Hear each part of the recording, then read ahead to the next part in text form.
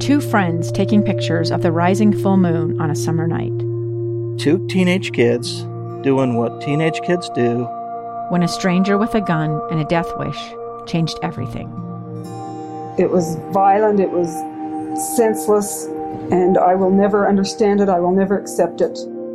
I'm Amy Donaldson, and unfortunately, we're all too familiar with stories about how violence shatters lives. But what we rarely see is how they are rebuilt. In a new podcast, The Letter, we relive tragedy, but only so we can hear the rest of the story. The struggle to reclaim lives, the realities of grief, and the possibilities of forgiveness. I believe in miracles. Sometimes I thought, there are no miracles. Yeah, there are, and this is a big one. Follow The Letter at theletterpodcast.com or wherever you get your podcasts. It's time to get outside.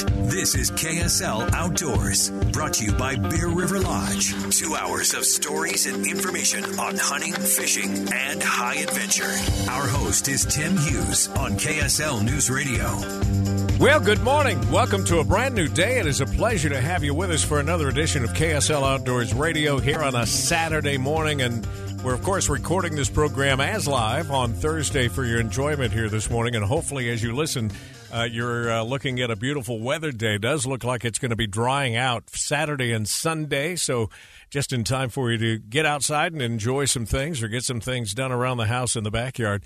But more rain coming Monday, Tuesday, Wednesday of next week, and obviously that does raise more concerns about flooding situations and the dangers of being around our rivers and streams. We're going to talk a little about that this morning. Tim Hughes in studio here, and a rare appearance in studio, actually, from Bob Grove, who makes his way up from southern Utah, where you've probably had 90-degree temperatures for a while now, haven't you? It's been nice. We got on Sunday. On Sunday, we got a incredible thunderstorm that was monsoonal-like. I mean, it came in and just drenched the place in 20 minutes. Our road was flooded. We had dime-size hailstone covered the grass. I mean, it came in and left almost as fast as it came. It Down was there amazing. in L.A. Virkin? In L.A. Virkin. But, yeah, we're getting beautiful weather now. We haven't hit triple digits yet, but I anticipate that'll probably come soon enough. Yeah. You weren't on with us last week because you had another tour. Yeah, I was gone on a Mighty Five tour last week. I had a great group. I had 5 couples from, Florida, Georgia, Rhode Island, North Carolina.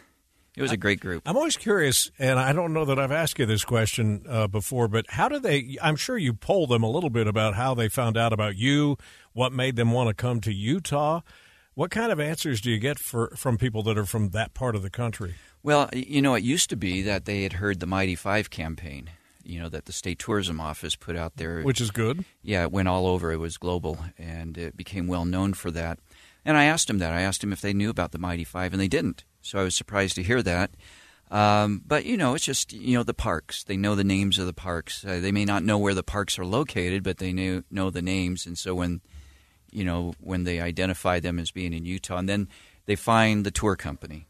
So they just do Google searches. That's how our tour company is found most of the time, is just in a Google search, and we pop up quickly. Well, I've got a buddy and his wife that are coming over from England, actually just outside of London, and the first thing they wanted to go see was Arches, and we're going to squeeze Bryce in there, and we're still trying to juggle how to get all that done in 3 or 4 days. But make sure you get your reservation. Yeah, exactly. I have to say, though, I was not in favor. I wasn't a fan of the idea of the reservation, but now that we're into the second year and I've experienced it, I actually like it. Yeah. We're going to be down. I'm taking them down the first weekend of August, that 3rd, 4th, and 5th or something like that. And that reservation window doesn't open until the 1st of June.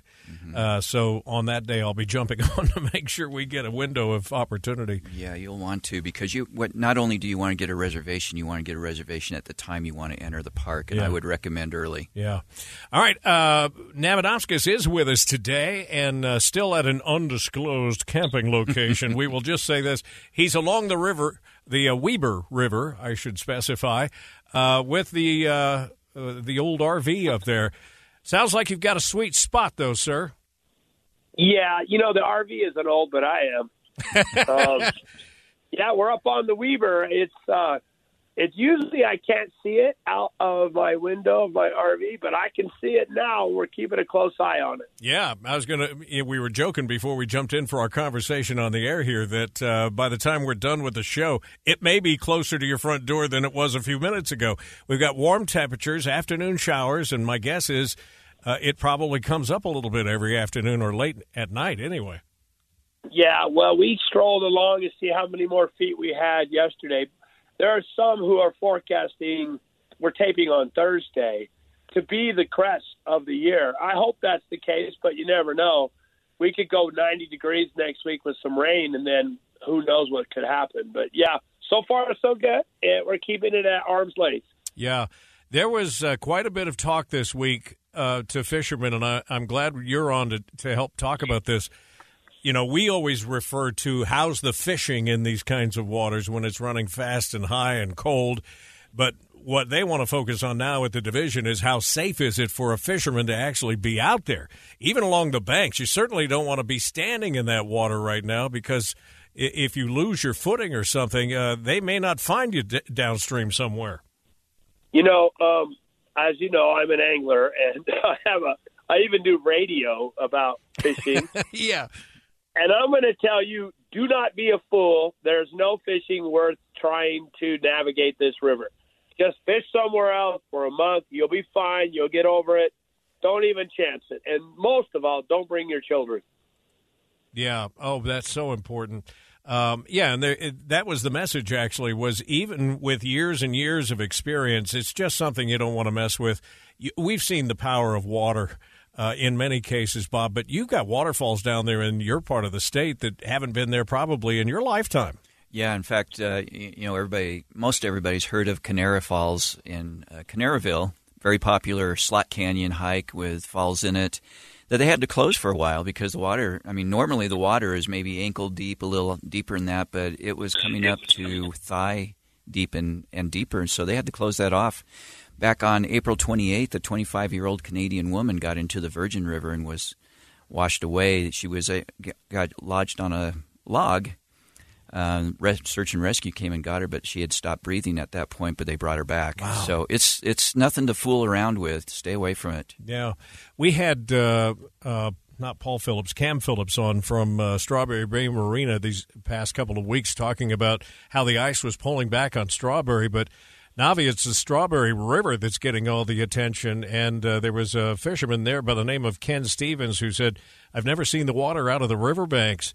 He stopped by the reservoir to do some fishing, and he said it's just clear out into the fields and both sides and clear up the boardwalk. Pretty amazing. You know, it's so interesting, Tim, that we have young people in this state who have never seen the rivers in the state that they're in now. But I'm old, and I can tell you that, this is not the time to fish. People aren't used to seeing things. All year long with the skiing, people were like, wow, this is crazy. But honestly, this is the way it used to be. We had a big runoff. I've seen the Weber higher than it is now, even though this was record snow. I've seen the river much higher, but we are better. The infrastructure that they put in place after 83 is actually working. So I'm very optimistic about our outlook as far as flooding over the next month. Yeah. You been on the bike at all this week? No, I thought about getting on it, but, I haven't yet. But I got it. I'm getting ready. I got my stuff loaded up. I want to keep it going, keep the cycling going. I only brought it up because I wanted to make a professional transition into something I forgot to talk about last week. And, Bob, I don't know, maybe you've done this. Have you biked into Yellowstone National Park just before they open it up to cars? Yeah, it's usually in April, isn't it?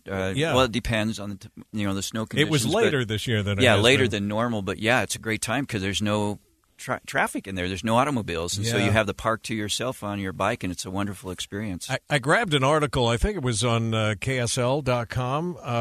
It was actually written by Clark Corbin from the Idaho Capital Sun. Have you done this, Navi? There's a short window just before they get the roads cleared, but they don't let cars into the park yet, and people can ride their bikes in there. It just looks like a great experience. I'm surprised you didn't ask me straight out. Of course, this is epic. The only thing you got to worry about, there's some big chuck holes. After the winter, with that geothermic underneath and the snow on top, it tends to bump them up pretty good. Yeah. But it's wonderful because I've done it in every month. I've done it in August, done it in July as well. And, that rear view mirror on those RVs will knock that crap out of you if they hit you in the head. Yeah. But to be able to do it when there's no cars on the road is just fantastic. The one thing. Just Buffalo. Yeah. And those will slow you down, too. But we missed the opportunity this year, but I would really like to try this some year, and we'll coordinate closer with Clyde Seeley or somebody up there at Three Bear and see if they can keep us on top of exactly when it's going to occur. But this year, Yellowstone National Park opened up a 49-mile section of main roads from the west entrance north to the Norris Geyser Basin and continued to Mammoth Hot Springs for bicyclists on the 7th of April. And then I guess the next week or so, next few days, they opened it up to cars. The one thing is you got to dress warm, obviously, because it's cold that time of year up there. Yeah, it still is. That's quite a ride. Go ahead, Navi. We're going to do it. It's done. It's on the books. Thanks for reminding me.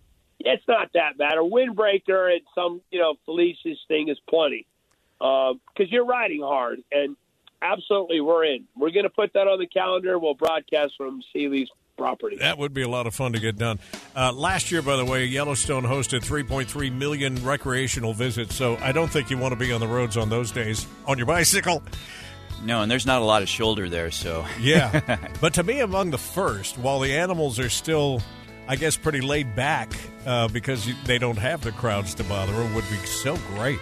Yeah, it was kind of like during COVID. Kind of like that. Yeah, exactly.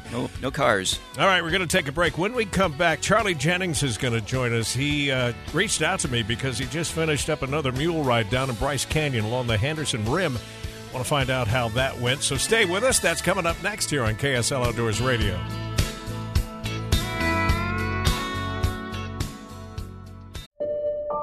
I'm Dave Cawley, investigative journalist and host of the podcast Cold.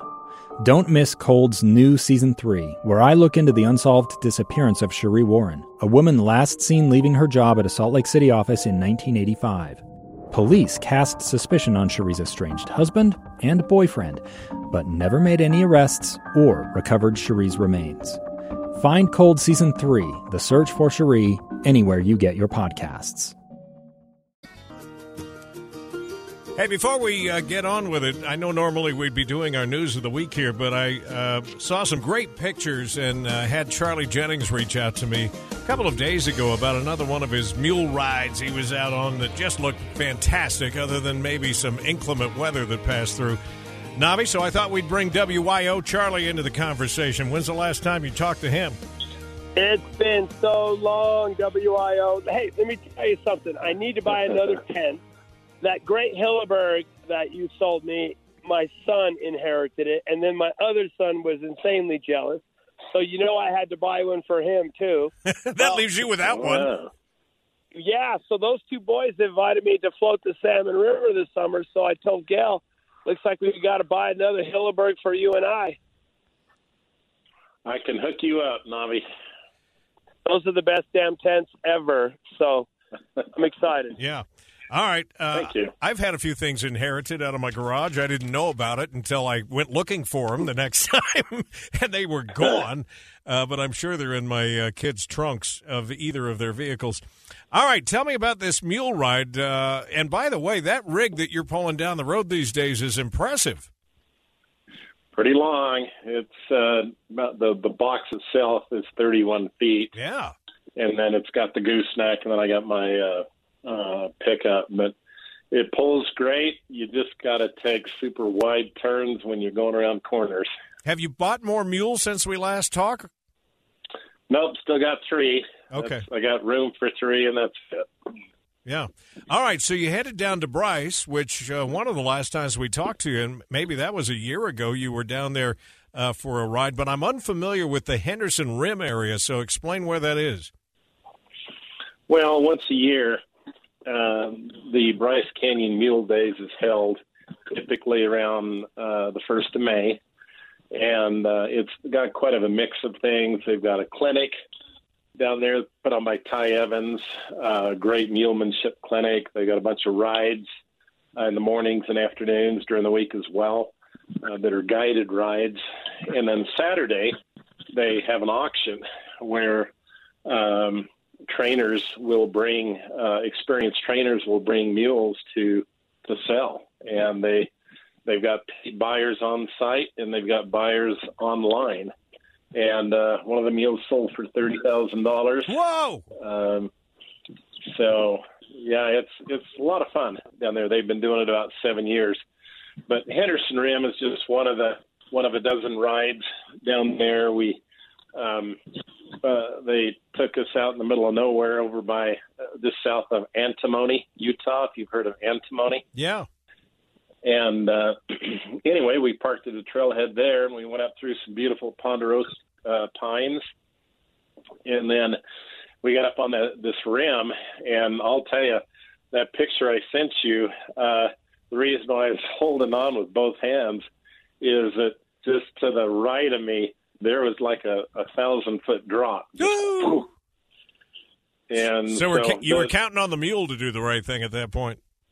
Yes, yeah, and she was fine. She was relaxed. It was me that was going, hurry up and take the picture because I'm going to get off this edge here. The wind was blowing probably 40 miles an hour. We got up there. It started snowing, too.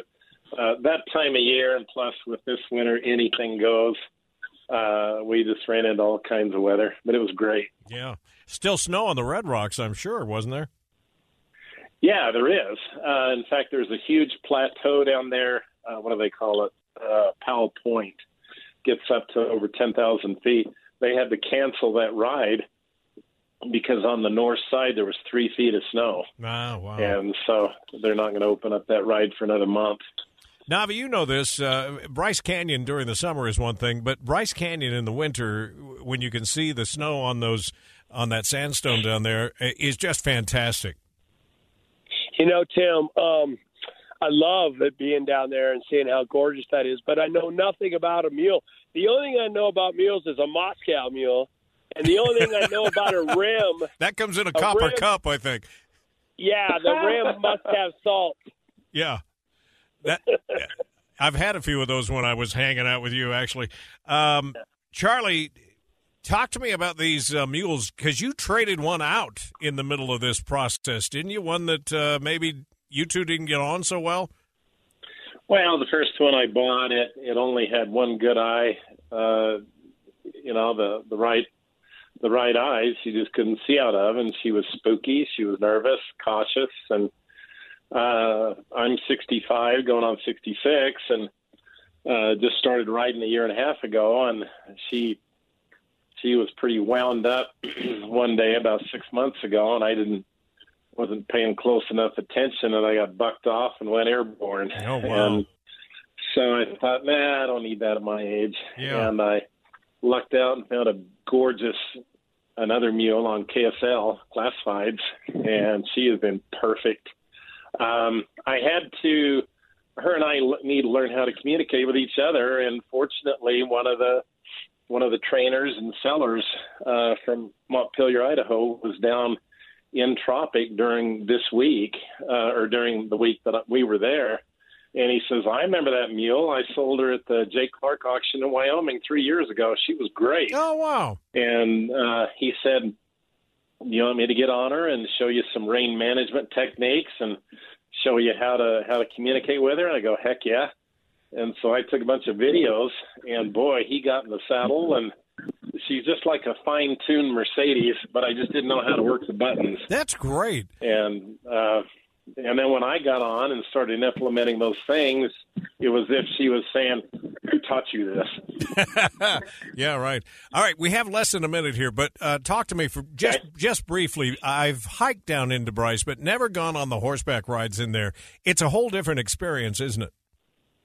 It really is. There's an absolutely beautiful ride called Thunder Mountain that there are some mountain bikers that use it, but on a mule, you just relax.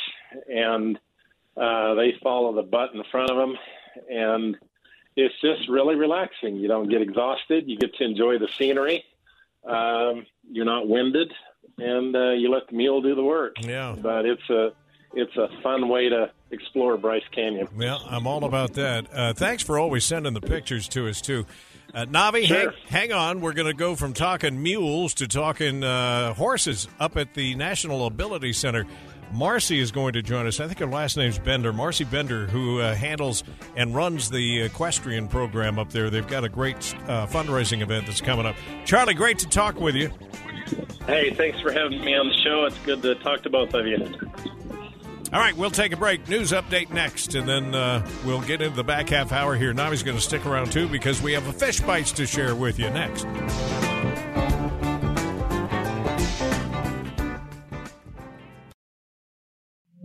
2 years ago, Americans watched in horror as a crisis unfolded at the Kabul airport. She was tear-gassed and beaten. Images of thousands desperate to escape Taliban oppression filled our news feeds. More than 80,000 Afghans made it to America. But the story didn't end there. It was very cold. There was no power, no heat. Who would help our newest neighbors? I'm Andrea Smartin. In Stranger Becomes Neighbor, you'll hear the stories of some remarkable refugees who left their homes and their dreams behind, only to start over from zero. Their only possession was 3 blankets. And you'll meet Americans who stepped up to help them. You want me to come when you deliver your baby. What can one person do in the face of an international disaster decades in the making? That's Stranger Becomes Neighbor. Find us at kslpodcast.com. Follow us on Apple Podcasts or anywhere else you listen.